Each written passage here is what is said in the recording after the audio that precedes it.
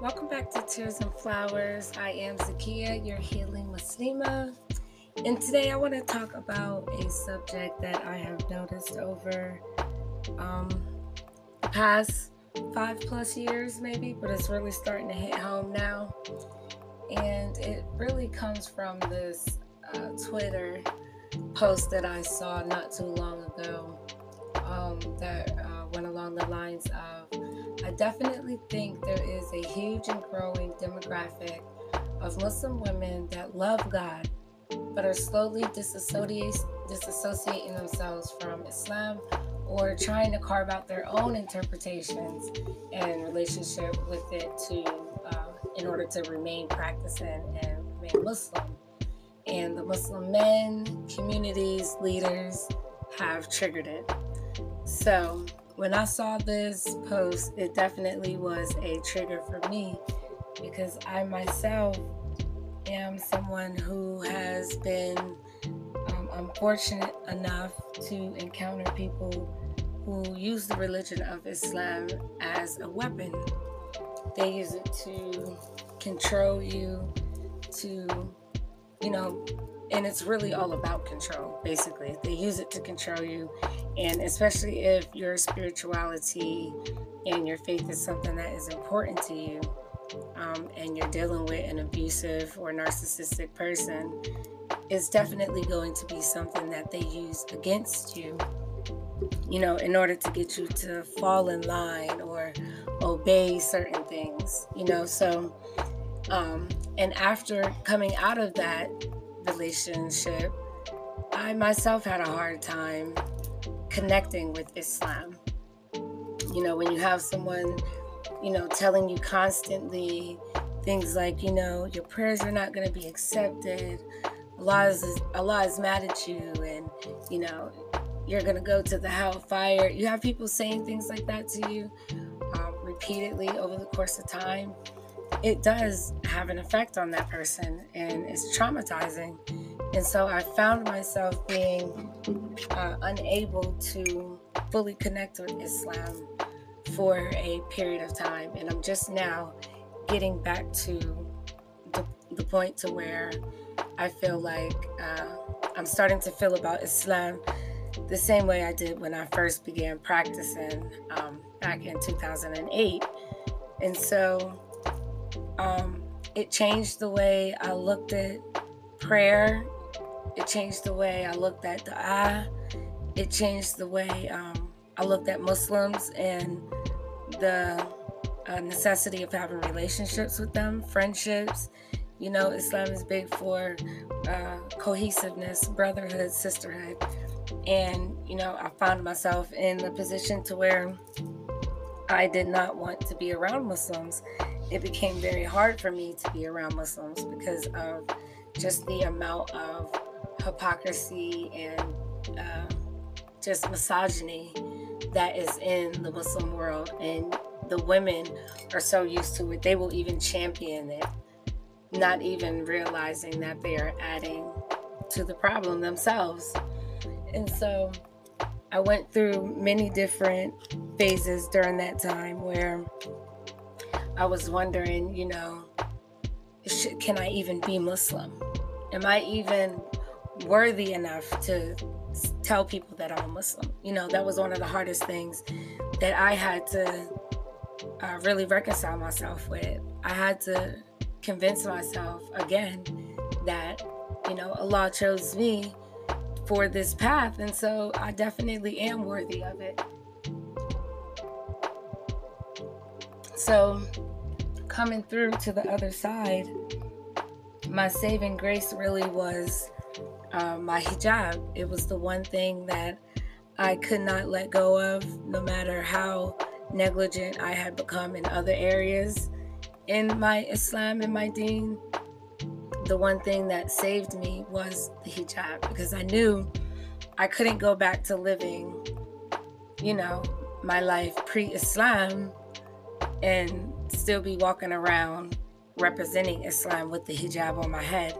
And so it made me take some time to reflect and think back on it and what made me fall in love with Islam to begin with, and I'm slowly gaining that passion again for Islam, and that wonder and that awe, and that inspiration that Islam gives to the heart. And I'm grateful for that I didn't end up leaving the religion. So, but it's definitely something that I feel is going on all over the place, and it's not just here in the West. It's going on in Middle Eastern countries. It's going on all over. Women are finding a hard time practicing a religion that has been used to not only vilify us, but to silence us and to make us invisible, at the same time of them preaching how much Islam elevates the woman, which is, is damaging to a woman, especially a woman that's really trying and striving. It's damaging for a woman to go through these things and keep her faith intact. After a while, any human being, after being battered over and over and over again, you start to question your own self, and you start to question your worth and all those other things. And in questioning your self-worth, your faith comes into that as well. So that's going to suffer. And I've seen it so many times in different communities with different cultures being involved. It's not just it's not just one community. It's not just the African American. It's not just the Koja. It's not just the, Arabs. It's happening all across the board.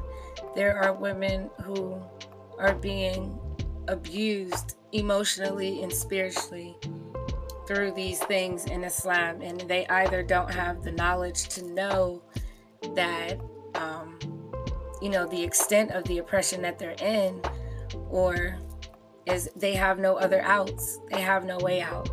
And the leaders, so-called leaders of these communities, they shame the woman. They go and tell the woman, basically in a nutshell, if you were a better woman, he wouldn't treat you this way. Or, it becomes all about you and, what you need to do in order to change to get this person not to treat you in that manner. And that's just not Islam. But unfortunately, after being, that being driven into you over the course of time, you really start to question, is this for me? Is this religion really, does it really protect women the way they keep saying it does? Does it really, uplift the woman? Is paradise really at our feet? Because that is not the way that we're being treated. And I can understand now why I see so many of the youth and even women, older into my age bracket they're losing their deen. I could completely understand it. It's traumatizing, and it's hard to bounce back from. And it gets even harder when you have people judging you because you're suffering with that. They don't realize that it has that kind of effect on you, where it affects every single part of your day when you have someone weaponizing that, because Islam is an every part of your day type of religion. So it's not like it's just like, on Sundays. Like, no, it's everything. It's every day in every act.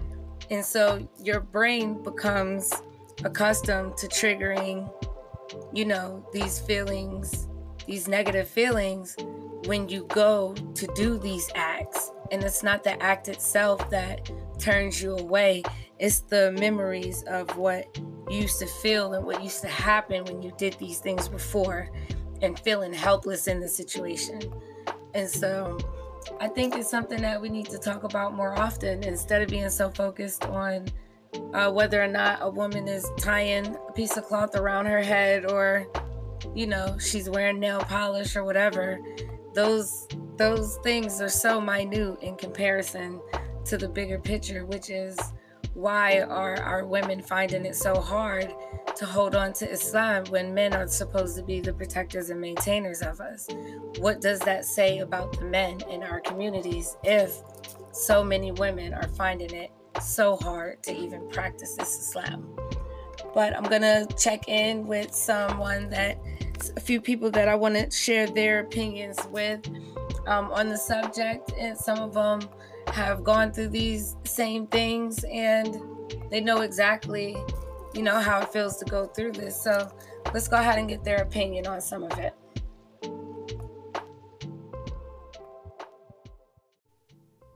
Hi, I want to really thank you for inviting me to Tears and Flowers to speak about this topic. I feel like it's important to have these avenues to talk about the things that really matter within our community and to make the experience the best for everyone. When I heard about the post, I automatically connected with it. And I also automatically thought, wow, this is a problem. We as Muslims, we shouldn't have to constantly open wounds of trauma that we got from practicing. And I definitely don't think it starts and stops with the men. I feel like it's definitely a system of misogyny that trickles down from the top all the way to the bottom. And we're not going to really be able to move forward if that's not addressed. We can't preach one thing and not do that in real life. We're not being practical about the things that we learn.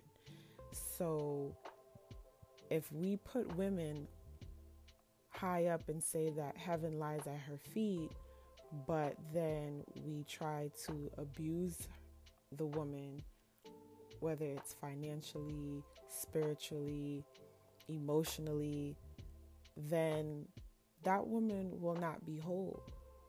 And then it goes forth on and on. It's just this big circle of pain. In my experience, I am a convert. So when it came to Islam, my first encounters of Islam were through my marriage. And I found myself in situations where, because of my lack of knowledge or not having the resources to get the information I needed because of, leaders in the community not really being available to you to answer these questions or for counsel, it makes it very hard to separate the religion from your trauma. And it can be a major trigger for women when,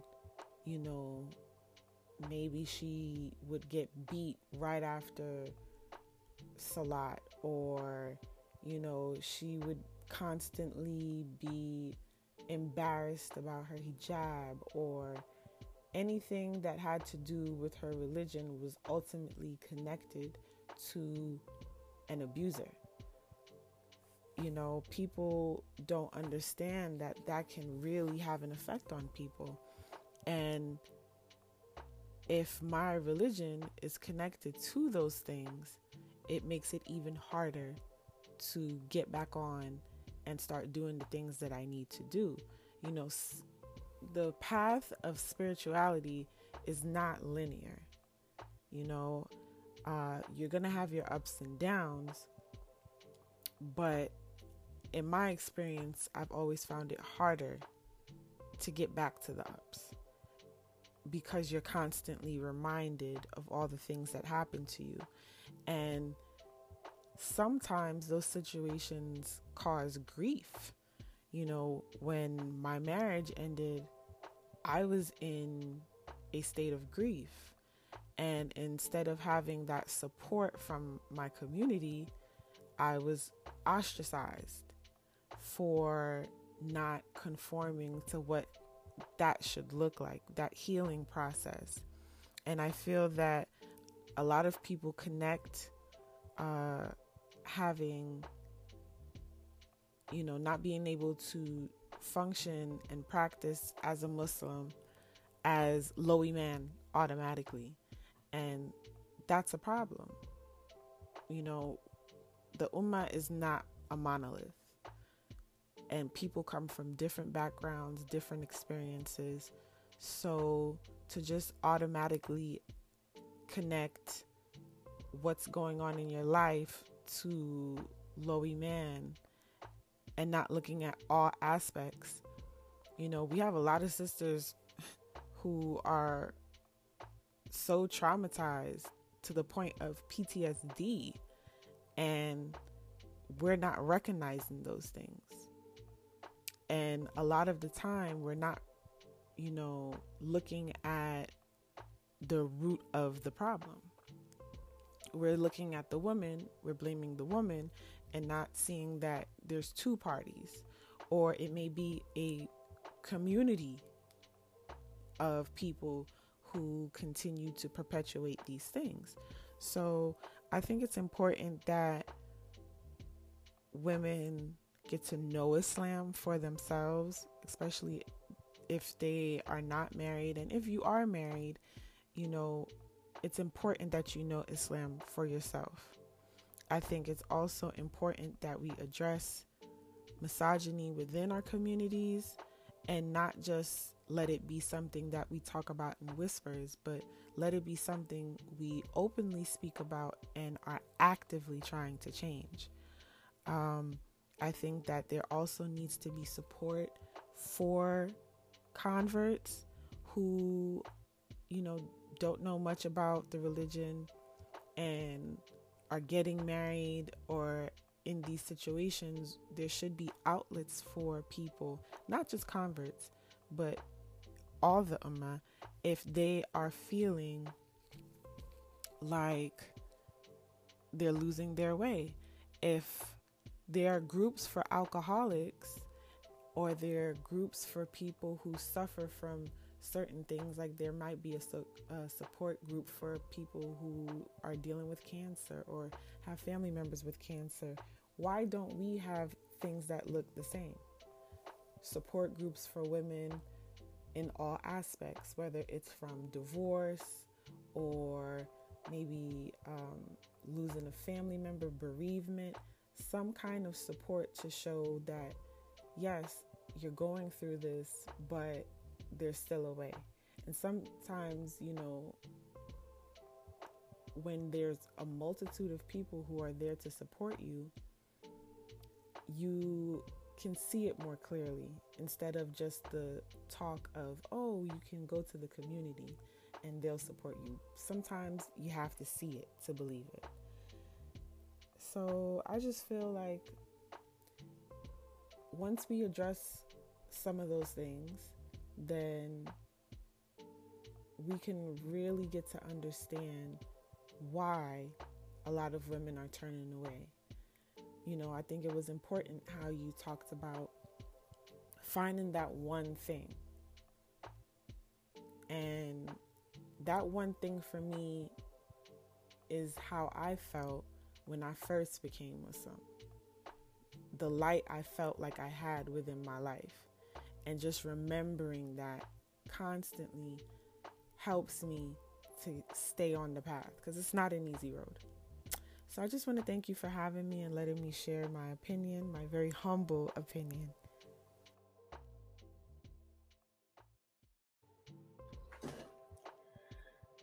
Hello, my name is Tahira.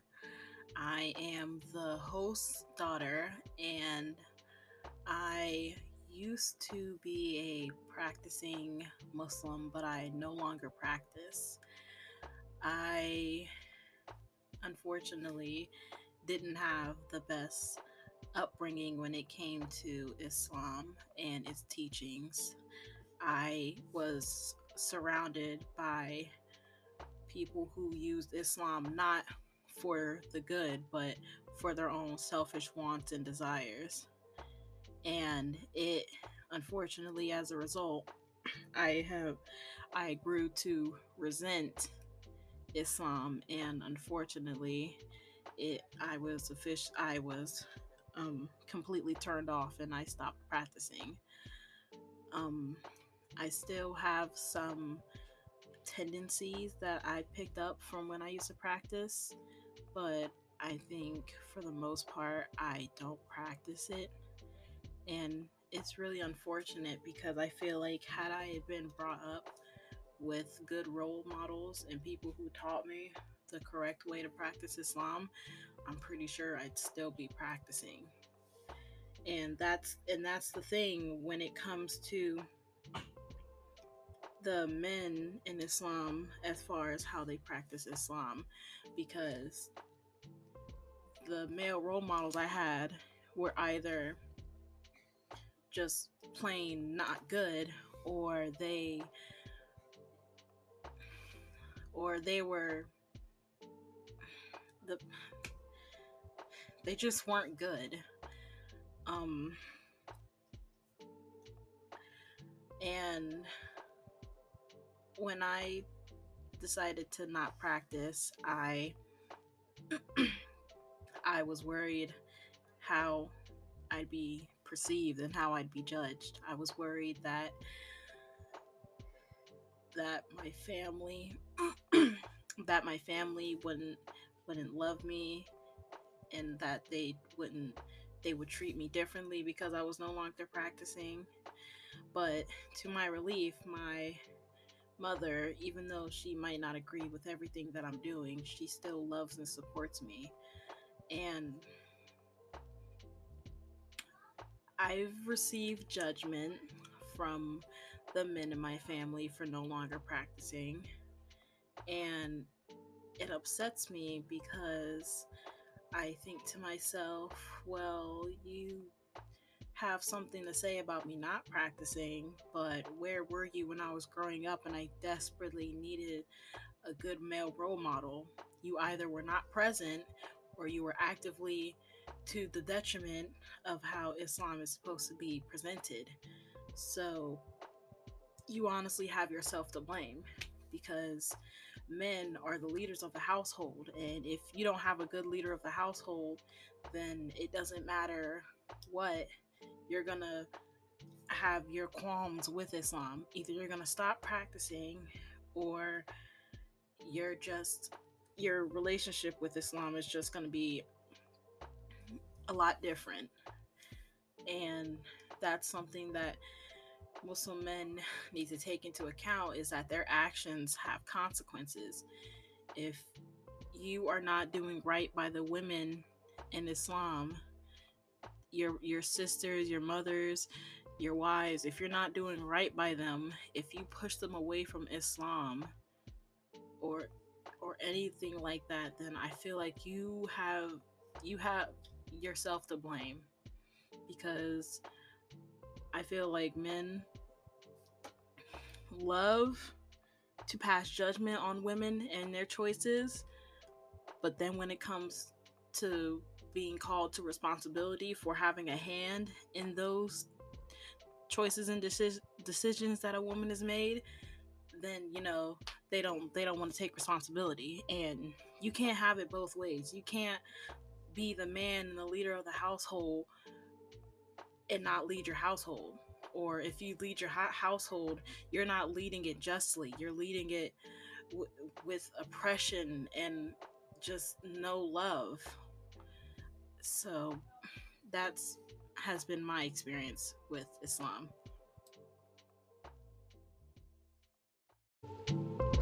Okay, we're going to wrap up part 1 of this episode of Tears and Flowers, Islam as a Weapon, and how it has affected the women in the communities.